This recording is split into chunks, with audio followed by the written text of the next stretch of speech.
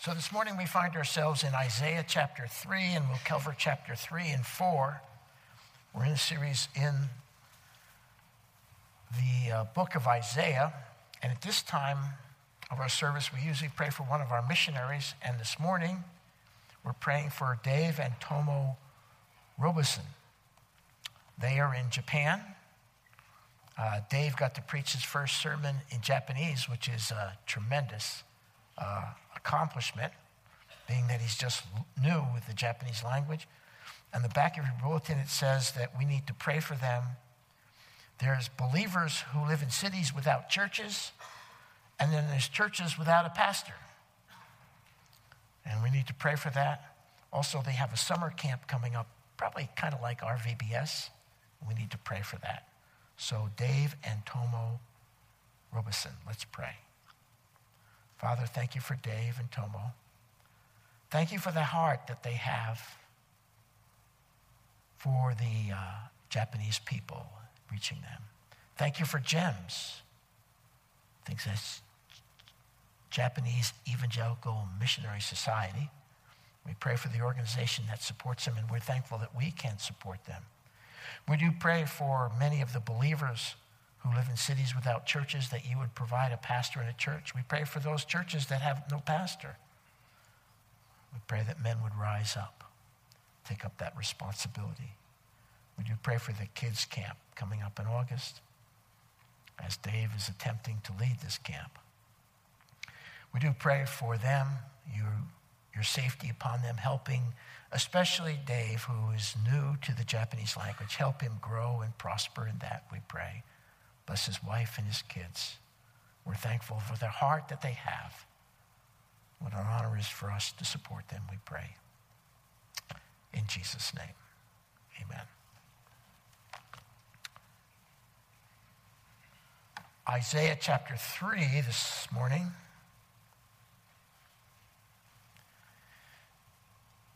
As I was raising my little ones, Paul and Renata, they're not so little anymore, but they were many years ago, we used the form of discipline that is found in the book Dare to Discipline by James Dobson. If you haven't read that book, and if you have children, very important book. And the discipline that we used included the issue of spanking. And Dr. Dobson makes a very good case for that. In spite of what the current psychologists would tell you, that you're traumatizing your child, Paul and Renata are precious children, and they weren't traumatized if you do it the right way. Years later, as they grew up, they told us once, you know, Daddy, I really like Dr. Dobson's method, because it was over in 5 to 10 minutes and everything was forgiven, and we went on with just normal life, and Daddy and Mommy weren't mad at us for weeks or held back resentment. So I highly recommend that form if you have little ones. This morning we're going to talk about discipline, but rest at ease, I'm not going to talk about the Lord disciplining you. We're going to talk about how the Lord disciplines nations, and specifically the nation of Israel. So why don't we pray, and then I hope my comments don't make you mad this morning, but if they do, I'll be here after service. And Rob will be back Tuesday morning. Please call the pastor and tell him, how could Pastor Neil ever say those things?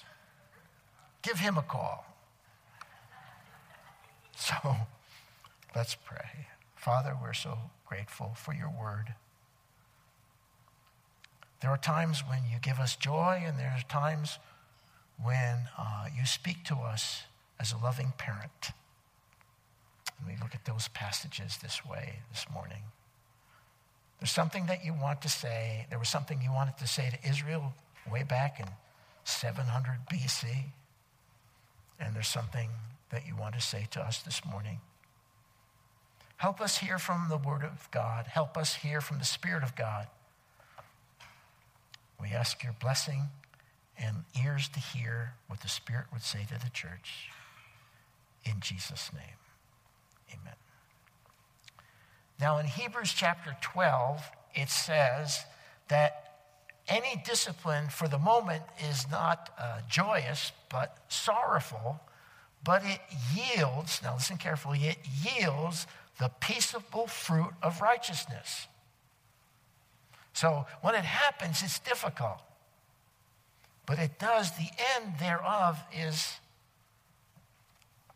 righteousness. The Bible also says in Hebrews chapter 12, that whom the Lord loves, he disciplines. Whom the Lord loves, he disciplines. Now, we know, if you know anything about the Hebrew scriptures, that the Lord loved Israel. Amen? There's no doubt he loved that country, and he still loves that country. He loves the Jewish people.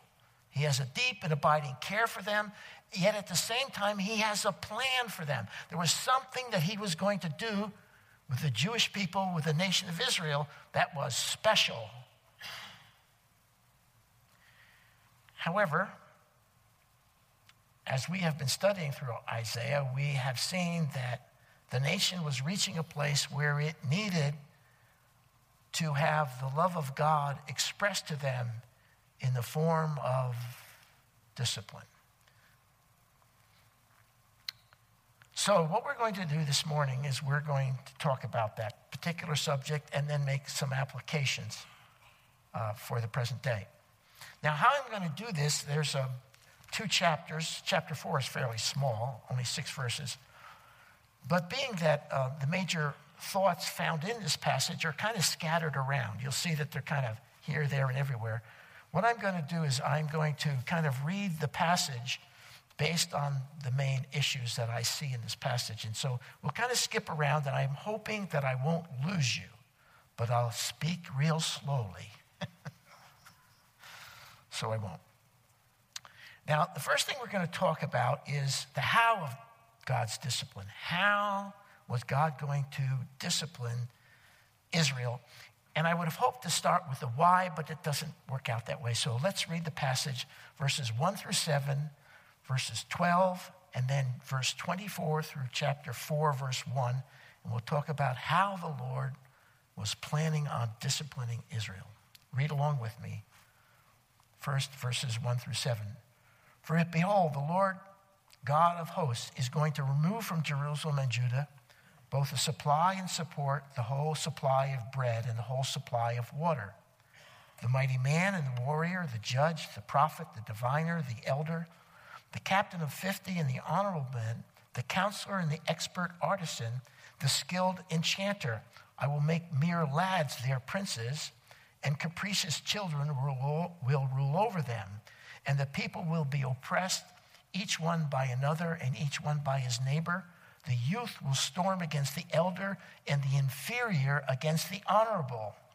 When a man lays hold of his brother in his father's house, saying, "You have a cloak, you shall be our ruler, and these ruins will be under your charge," he will protest on that day, saying, "I will not be your healer, for in my house there is neither bread nor cloak. You should not appoint me ruler of the people." And skipping over to verse 12, "O my people, their oppressors are children, and women will rule over them. O my people, those who guide you lead you astray and confuse the direction of your path." And then finally, beginning in verse 24, "Now it will come about, instead of sweet perfume, there will be putrefaction. Instead of a belt, a rope. Instead of well-set hair, plucked out scalp. Instead of fine clothes, the donning of sackcloth, the braiding instead of beauty. Your men will fall by the sword, and your mighty ones in battle, and her gates will lament and mourn, and deserted she will sit on the ground." How was God about to discipline Israel? I see 3 main subjects here. The first, in verse 1, Israel would suffer economic chaos. Israel would suffer economic chaos. The loss of even the basics of life, bread and water, would be taken away from them. Secondly, Israel would suffer inept leadership. Verses 2 through 7 and verse 12. Israel would suffer inept leadership. There were people who were competent and able to lead them, but that was not who was going to lead them. Who was going to lead them is mere lads, capricious children, young people who knew nothing, and even children would oppress them, and they would be ruled by women. Now, that's not a put down of women, ladies. What that's talking about, in that culture, in that time, they were not trained, women were not trained, nor were they raised up to be the rulers of Israel. And so those who were inept, those who were incompetent would be the rulers. And that was part of the Lord's plan to discipline the nation. Please see that. So economic chaos, inept leadership, and finally in verse 24 through 4, chapter 4, verse 1, Israel would suffer defeat by their enemies. Israel would suffer defeat by their enemies. They were surrounded by pagan nations, and the pagans would win over them. In the year 722, the 10 nation tribes up in the north were defeated, and 136 years later, Babylon would overrun and burn Jerusalem and destroy the temple. This was God's plan. What Isaiah said in this passage happened. Economic chaos, inept leadership, and defeat by their enemies. Now, question would come into mind, why? Why would God do this to his people? Why would God do this? This was Israel. This was God's chosen people. This was the nation from whom the Messiah would come. Why would he do such a thing to his own people? Let's take a look. Read with me verses 8 through 9 and then 13 through 23, and we'll see the why of what he's about to do to them. Verses 8 through 9. For Jerusalem has stumbled and Judah has fallen. Because of their speech, their actions are against the Lord. To rebel against his glorious presence, the expression of their faces bears witness against them, and they display their sin like Sodom. They do not even conceal it. Woe to them, for they have brought evil on themselves. Look with me in verses 13 through 15.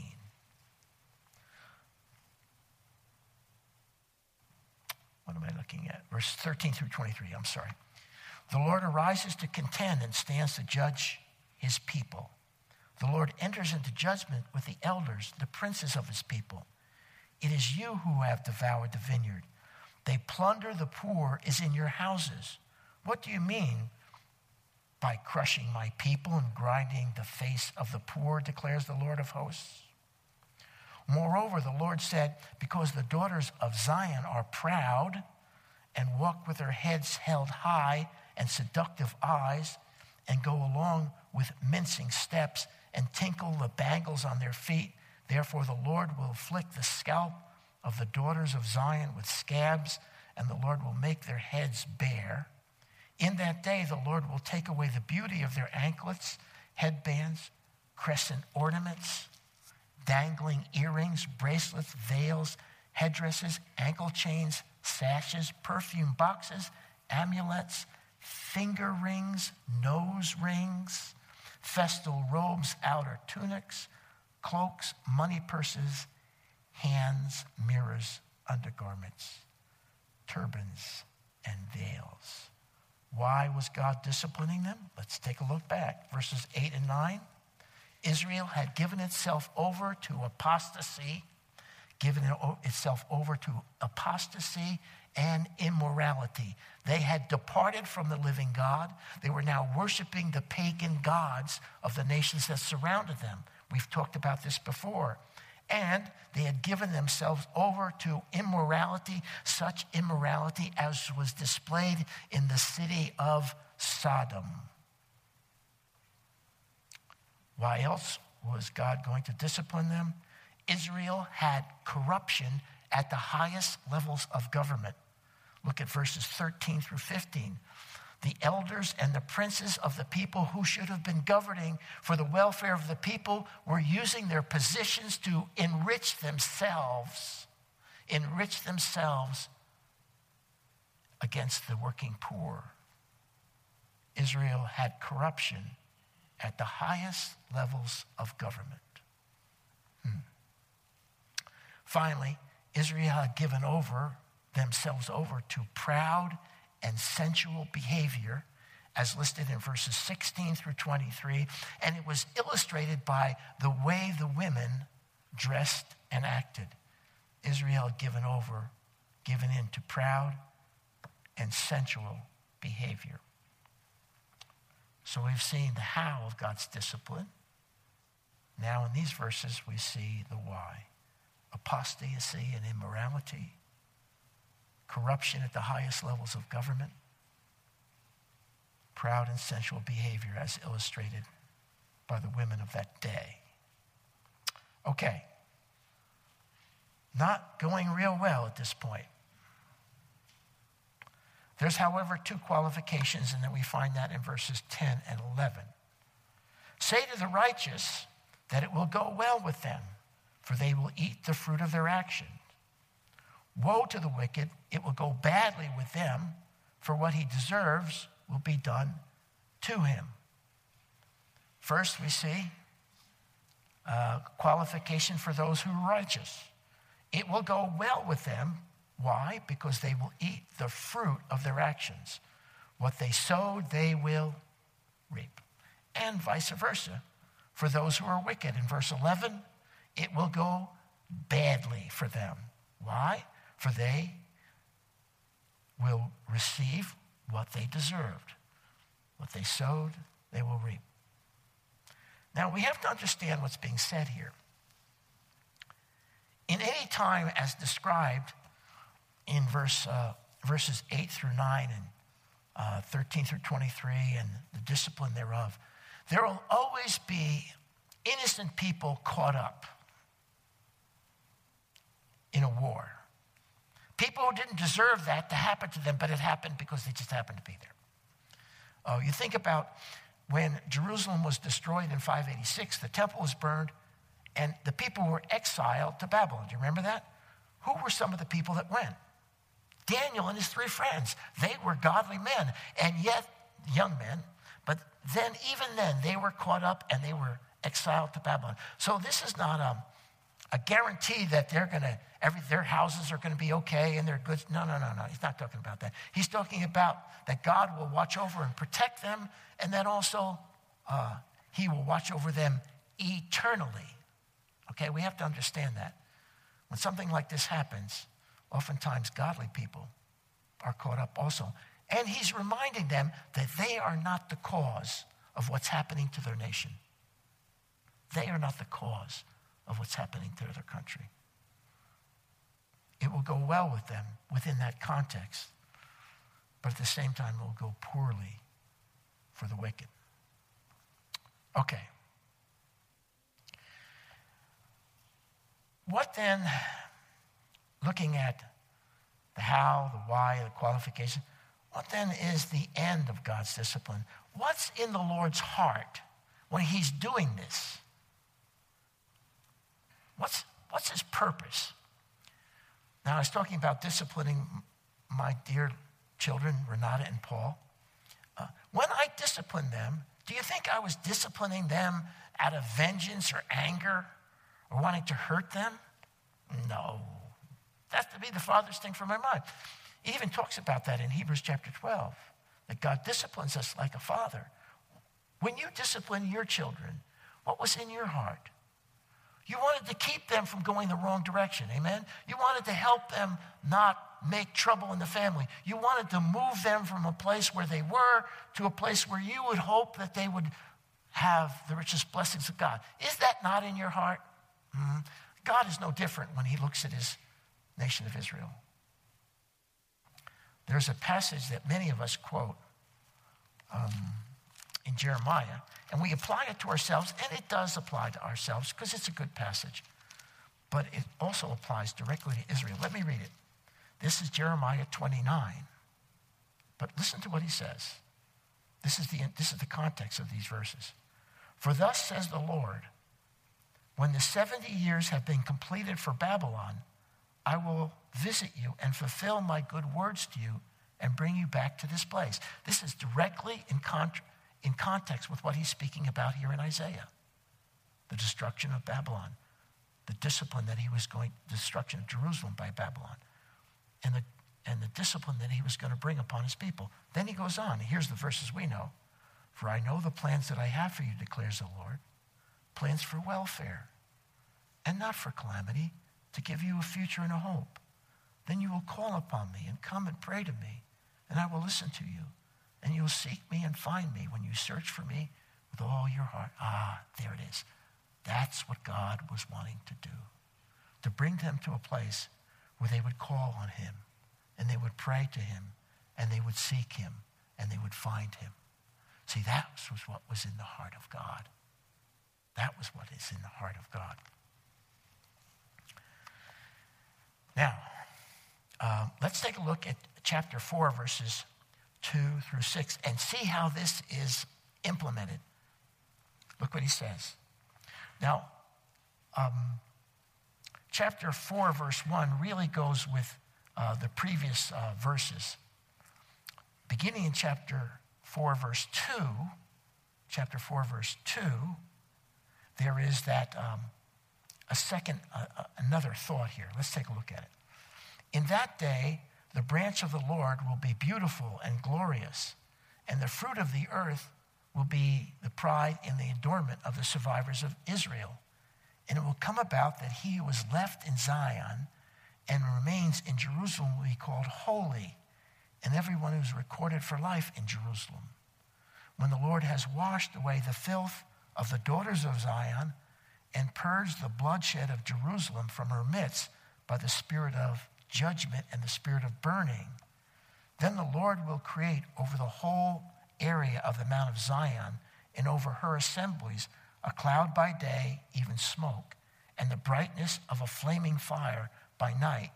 For over all the glory will be a canopy. There will be a shelter to give shade from the heat by day, and refuge and protection from the storm and the rain. Notice the end of what God was wanting to do. 3 things. First, in verse 2, in that day, Israel will experience the branch of the Lord. You're thinking, what is the branch of the Lord? It's not a what, it's a whom. The branch of the Lord is Jesus. What is he talking about? He was doing that which he was doing in Isaiah's day because he was preparing them for the Messiah, the first coming, and if you look in verses 3 through 6, the second coming, the millennium. There was something that he had to do, and he was going to do it to keep them from going sideways and following the ways of the pagan nations. This was part of his plan, to bring the branch, to bring Jesus in the first and second coming. And look what he goes on. In that day, Israel will experience the branch of the Lord. In that day, Israel will be cleansed of its filth. There was something he wanted to do. He wanted to cleanse them. He wanted to bring them back from their immoral acts and worshiping foreign pagan gods to worshiping the true and living God. In that day, Israel will be cleansed of its filth. And in that day, Israel will be sheltered and protected by the presence of the Lord. Sheltered and protected. What is he speaking about? These things even haven't been fulfilled yet. He's speaking about that wonderful time when Christ returns the second time. And he establishes his capital in Jerusalem. He's speaking about that time. And this was part of his plan. Now, if you were there that day in 586 when Jerusalem was finally destroyed, probably you wouldn't have understood what was going on. And so Isaiah speaks to the people and he tells them, listen, there's something much bigger than your current circumstances, the current difficulties that you're going through. I have a wonderful plan, and he's going to complete it. Now, as sure as these words took place in the why and the how and the qualifications, surely that which was in the heart of God will take place. You can put money on it. It's going to happen. Okay. All right.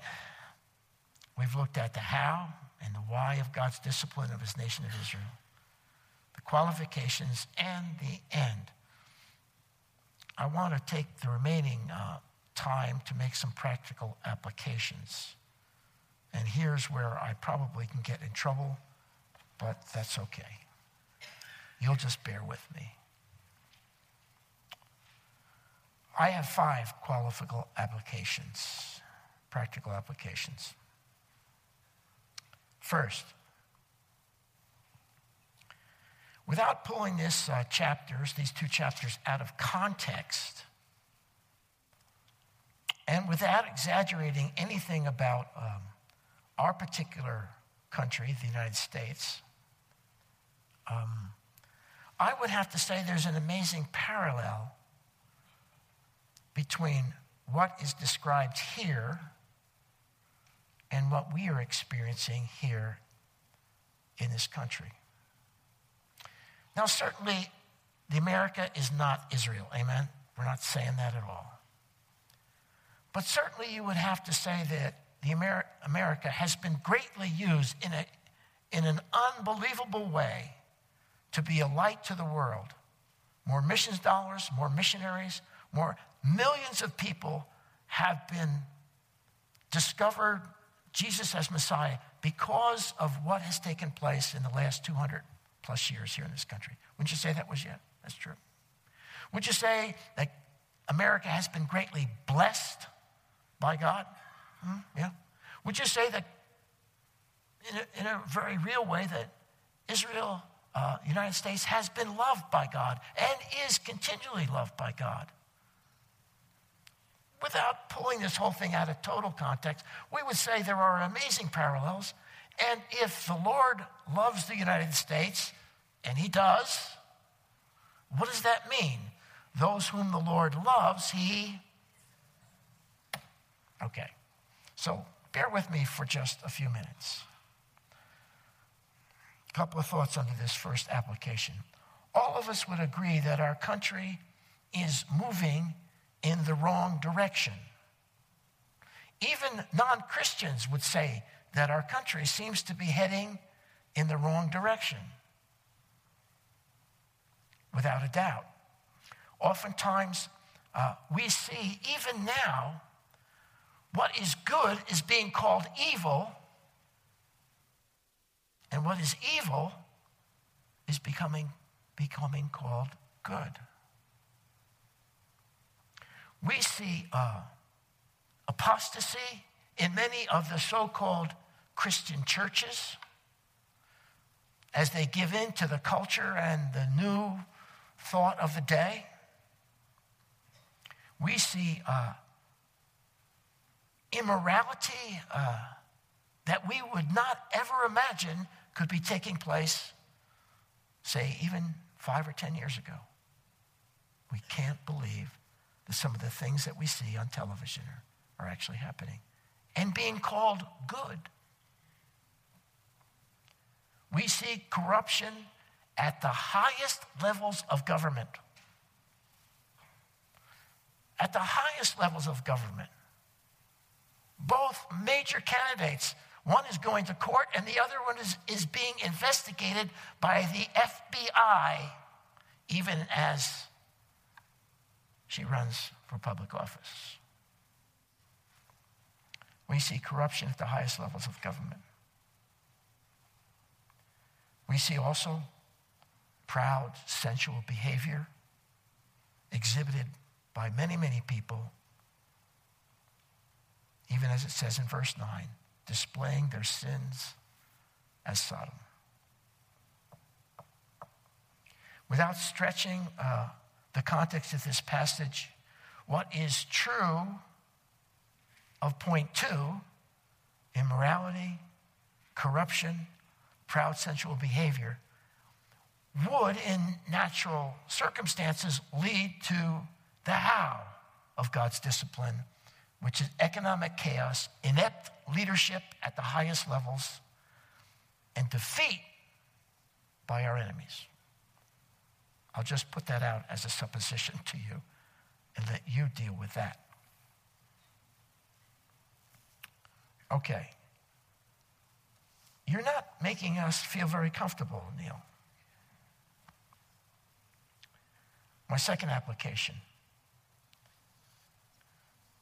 In Romans 8:28, it says that God causes all things to work together for the good for those who love him and are called according to his purposes.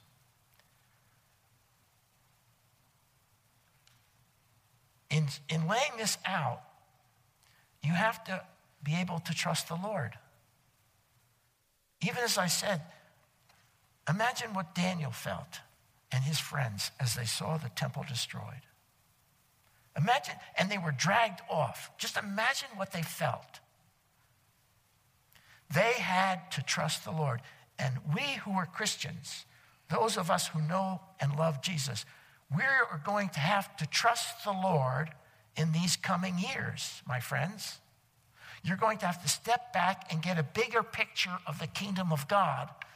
That doesn't necessarily mean everything is going to be happy-clappy here in these United States. You're going to have to trust the Lord. We are going to have to trust the Lord that he is going to take our sin and work it together for his purposes here on this earth.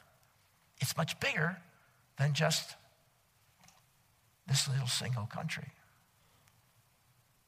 God is calling you, he's calling me to trust the Lord in that which is about to take place.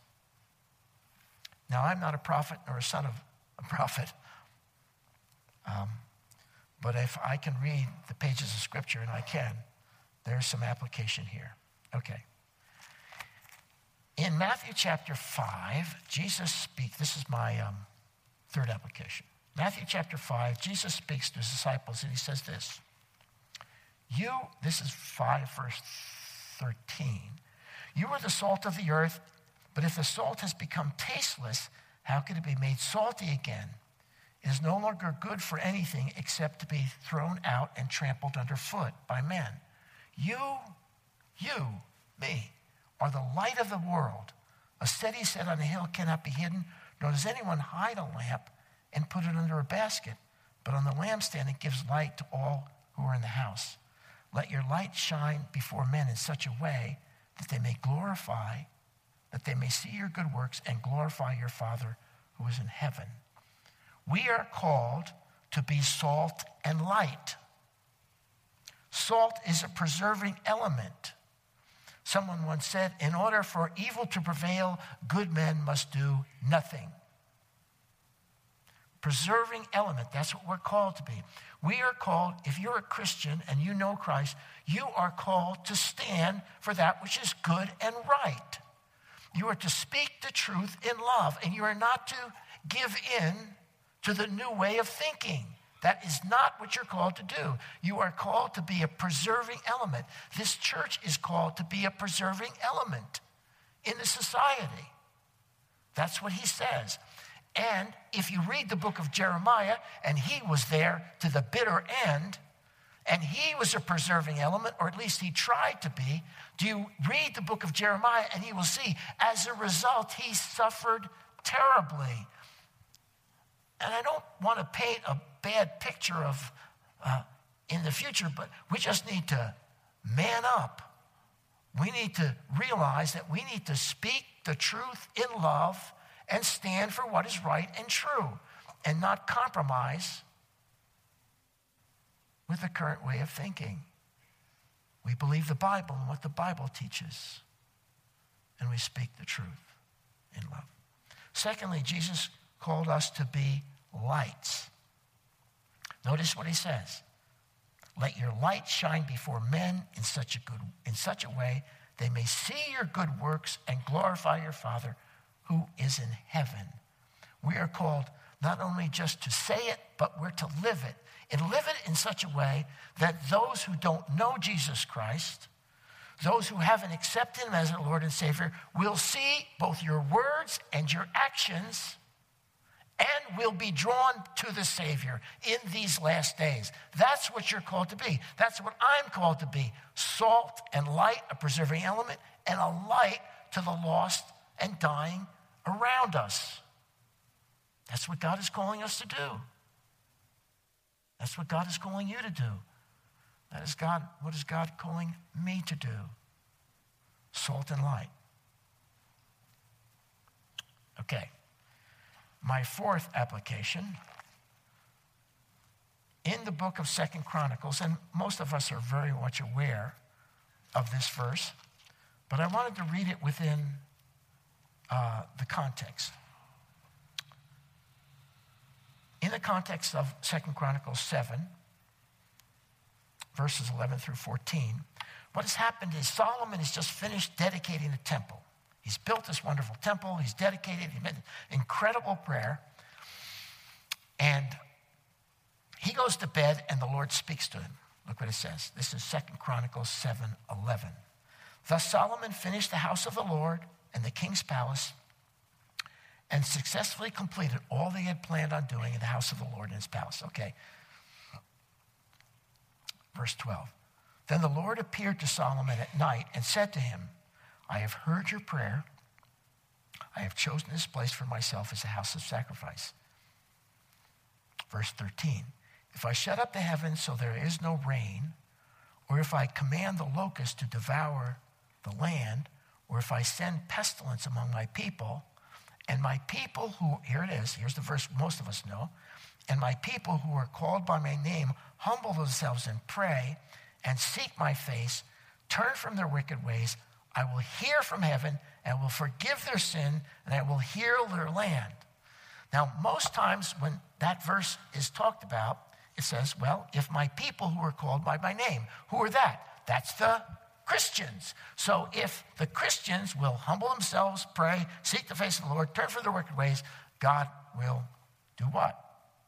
He will forgive their sin and heal their land. And I believe that. But wait, look at the context.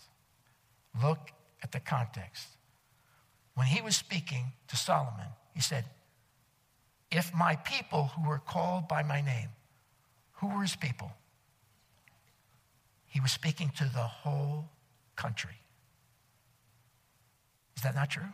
He was speaking, if my people, the whole country, will do what? Humble themselves, pray, seek the face of the Lord, I will turn and heal their sin and heal their land. Is that not what he's saying? Now, when Jonah went to Nineveh, what did he do? He preached the gospel and he said 40 days and judgment's going to fall. Remember that? And what happened? They humbled themselves, they fasted, and what happened? Judgment was pulled back for several generations.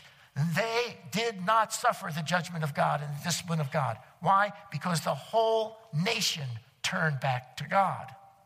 That's what that verse is saying. That's what needs to happen. We need to pray for revival. We need to pray that the nation hears the voice of the Lord. We need to pray that God would have mercy on this nation and the people, that America would turn back from their sin and their immorality. That's what needs to happen. Okay, a couple applications. We talked about Israel, the parallels. We've talked about God working all things together for the good. We've talked about that we need to be salt and light. We've talked about how the nation needs revival. And revival always begins where? In the church. When they see you and they see me, they turn. Okay. Here's a very practical application that springs from all of these. We have an election coming up in November. Okay? We have an election, both for the president, senators, representatives, state officials, all those. Now, to be very frank with you, 4 years ago, 4 years ago, 4 million Christians sat out the election, said, I won't vote. I won't vote. I will not vote for a Mormon. I will not vote for a Mormon. And because they did that, President Obama was reelected. That's just a fact. I'm not talking about being Democratic or Republican. Just listen to me. 4 million Christians sat out the election and would not vote for a Mormon. They said, we can't do that. And as a result, the Democratic president was reelected. That's a fact. Okay, let's take a look at from the Republican side. If your man was Bernie, okay, and Senator Sanders, and that was the man you want, but it now looks like Hillary Clinton is going to be the nominee for the Democratic Party.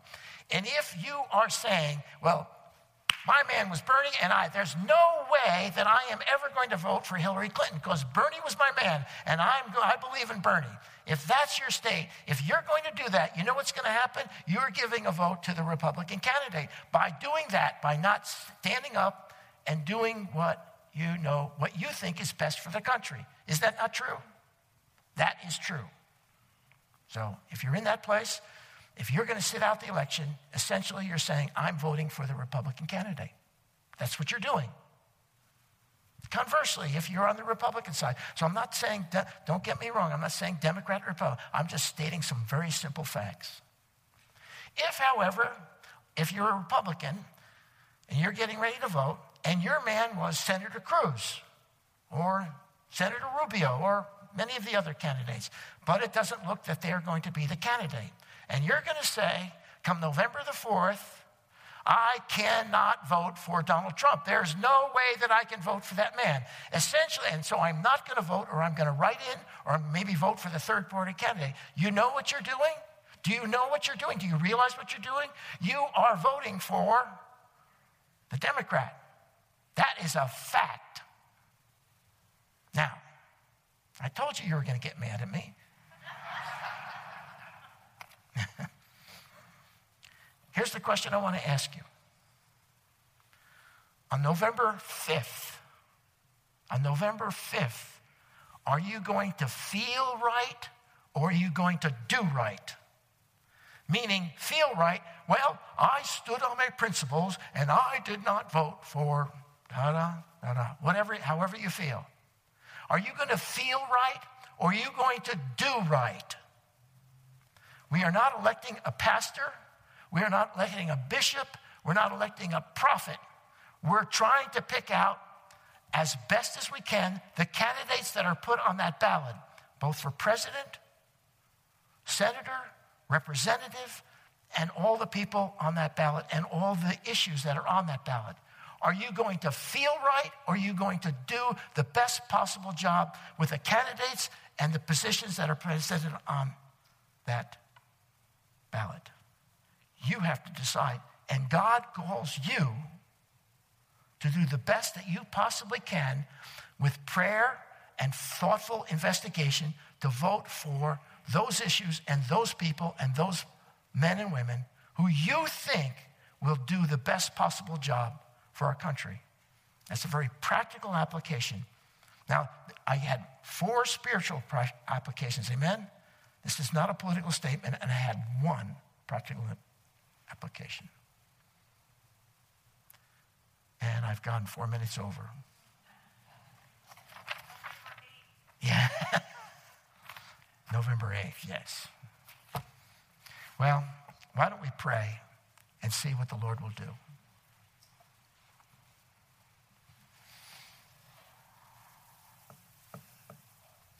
Father, we want to say to you, we're thankful for the Word of God and how it speaks to us. We ask that we would respond in a way that would honor you in our actions leading up to the election, in our actions after the election, in the actions for our country, in our actions towards those around us who don't know you. We might be salt and light. We might know the love of Christ and those around us might see that in our lives. We pray. In Jesus' name, amen. Please stand with me this morning.